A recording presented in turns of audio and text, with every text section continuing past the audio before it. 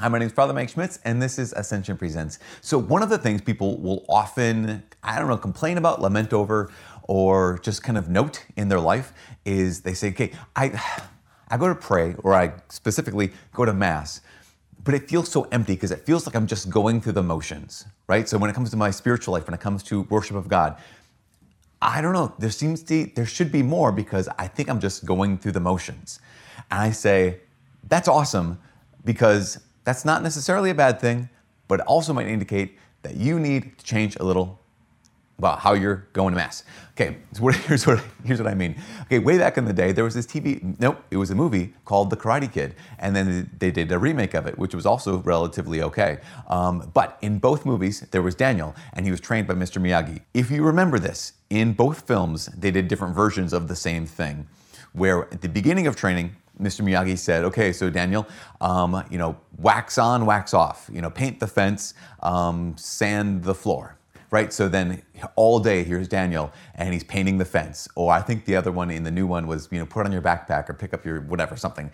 Some kind of movement he had to do over and over again. And at the end of the days of doing this, like he knew karate because those were the actual moves he would use. Painting fences and sanding floors and waxing on and waxing off were the moves that you would use to defend yourself in karate. I didn't know that, so when I went home from that movie, I'm like, Mom, are there any chores you want me to do? Because I want to learn some karate. That doesn't work. She didn't know how to any karate, so sweeping the floor didn't really make me into a black belt of any sort. Anyways, but that wouldn't work ever, would it? Why? One of the reasons why is because human nature. You taught me this motion. Now, I won't be super strict in the waxing on or waxing off. I am just going to kind of do it how it needs to get done. So this whole motion would probably end up becoming like this kind of thing, where I don't think this is a karate move or martial arts move at all whatsoever. What happens is if I don't know the why, like if I don't know the reason why I'm doing this motion, doing this movement, then really quickly it will become not only an empty movement, but it will become maybe even the wrong movement. That's what would have happened in The Karate Kid. And I think sometimes it actually is what happens in our spiritual lives, in our prayer lives, or when we go to Mass. At the same time, someone needed to teach us the movements, right? Think about this. Let's dial back to when you were first taught, okay, here is how you pray, or here is how we go to Mass. We say okay, stand now, kneel now, make the sign of the cross like this. At some point, someone needed to teach you the motions.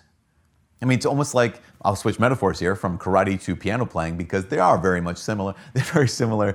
But if you ever had to practice the piano, or like myself, I took classical guitar lessons. Now, I am not a classical guitar player, but I do know that when you play the classical guitar, you have to hold it in a certain position. There are certain ways to position yourself with your leg up and the neck of the guitar like this and your arm right here. And all those positions or all those movements are meant to help you when it comes to playing the guitar or playing the piano. They're not playing the piano. Those movements aren't what it is to play the piano, but they put you in the right space and in the right position, the right posture, to be able to actually play the piano. Same thing when you're making the sign of the cross. Isn't necessarily the prayer in and of itself, but it opens you up. Kneeling, genuflecting, knowing when to stand or when to sit. Those are the movements that hopefully make it possible to enter more deeply into prayer. So what I need to know is, okay, I need to know the movements, I need to know the motions, but I also need to know why. Like, what are they oriented towards? And if you don't know the why yet, but you do know the motions, then this is a great opportunity for you to learn, okay, so what is the point of the sign of the cross? What is the point of genuflecting? What is the point of standing at this moment of the Mass, but kneeling at this moment of the Mass? It's just like saying, what's the point of holding my guitar like this or sitting at the piano like this? Well, it's not just to sit there or hold it like this. It's to be able to play really well. So number one, I need to know the why. Number two, if I find myself only going through the motions, that might be indicating something to me, that something in me needs to change. Because obviously we know this. We know that the goal is never to simply go through the motions. The motions themselves are never the goal. So if I'm going through the motions, maybe the problem doesn't have anything to do with the Mass. Maybe the problem has to do with me. Maybe the problem doesn't have anything to do with emotions. Maybe the problem has to do with how I'm living. For example, if there's a husband and wife and they're married and they feel like they're just going through the motions, you wouldn't say, well, I guess something's wrong with the relationship. You might as well get out of it, leave it. You'd say, what's wrong with you? What's wrong with the way that you're going through the motions? Or even more importantly, how are you living when you're not with each other? As an example, here's a husband and he just feels like, again, going through the motions with his wife. But you'd be able to ask the question and say, okay, when you're not with her, how often are your thoughts, how often is your heart, how often are your actions rooted in your love for her when you're not with her, so that when you are with her, it's not just going through the motions? And if you'd say, well, actually, I don't really think of her during the course of the day, and I don't really actually make decisions based off of my relationship with her, then you'd say, of course, then something is wrong with the way you're living outside of, I guess, kind of outside of the marriage relationship, so that when it comes to the marriage relationship, it just feels like it's empty or you're going through the motion. Here's what the Catechism says about this when it comes to prayer. It says, we live as we pray because we pray as we live. I mean, actually, they say it the other way. They say, we pray as we live because we live as we pray. And they bring up the very real thing that says, if I do not live according to the Spirit of God, how in the world would I hope to pray according to the Spirit of God? More specifically, if my thoughts and my heart, my actions are so far from the Lord when I'm not in prayer or at Mass, why do I think that once I show up to Mass, my heart is going to be rooted, my actions are going to be centered, and my life is going to be revolving around the Lord? We pray as we live because we live as we pray. So what needs to change in my life outside of the Mass so that when I show up to the Mass, it's not just going through the motions? So I need to know why. I need to maybe change some things. But the third thing is, maybe going through the motions isn't such a bad thing. Maybe even merely feeling like you're going through the motions isn't necessarily a bad thing. Why? Because our spiritual lives have peaks and valleys, right? They have times of consolation and they have times of desolation. We grow more during the valleys than we do in the peaks. We grow, spiritually speaking, our love grows more in the times of desolation than in times of consolation. Why? Because when I show up to pray and I'm getting this great consolation and I'm not going through the motions and it feels so full, well, that's great, that's awesome. I'm loving God, I'm worshiping God. But I'm also kind of really pleased with myself because I'm getting a little something back.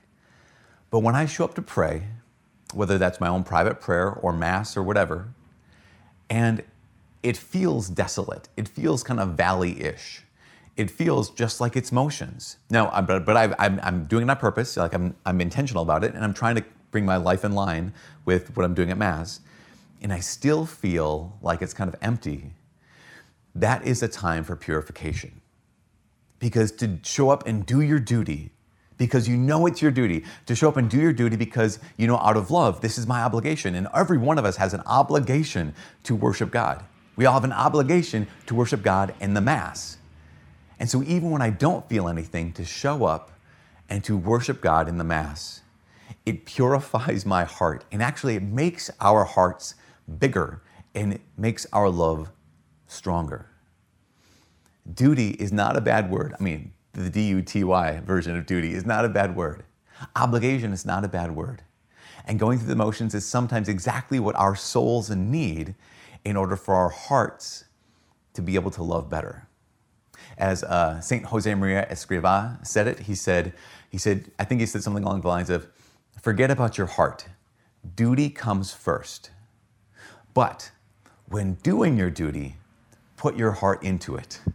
It helps. I love that. Duty comes first. But when doing your duty, put your heart into it. That helps.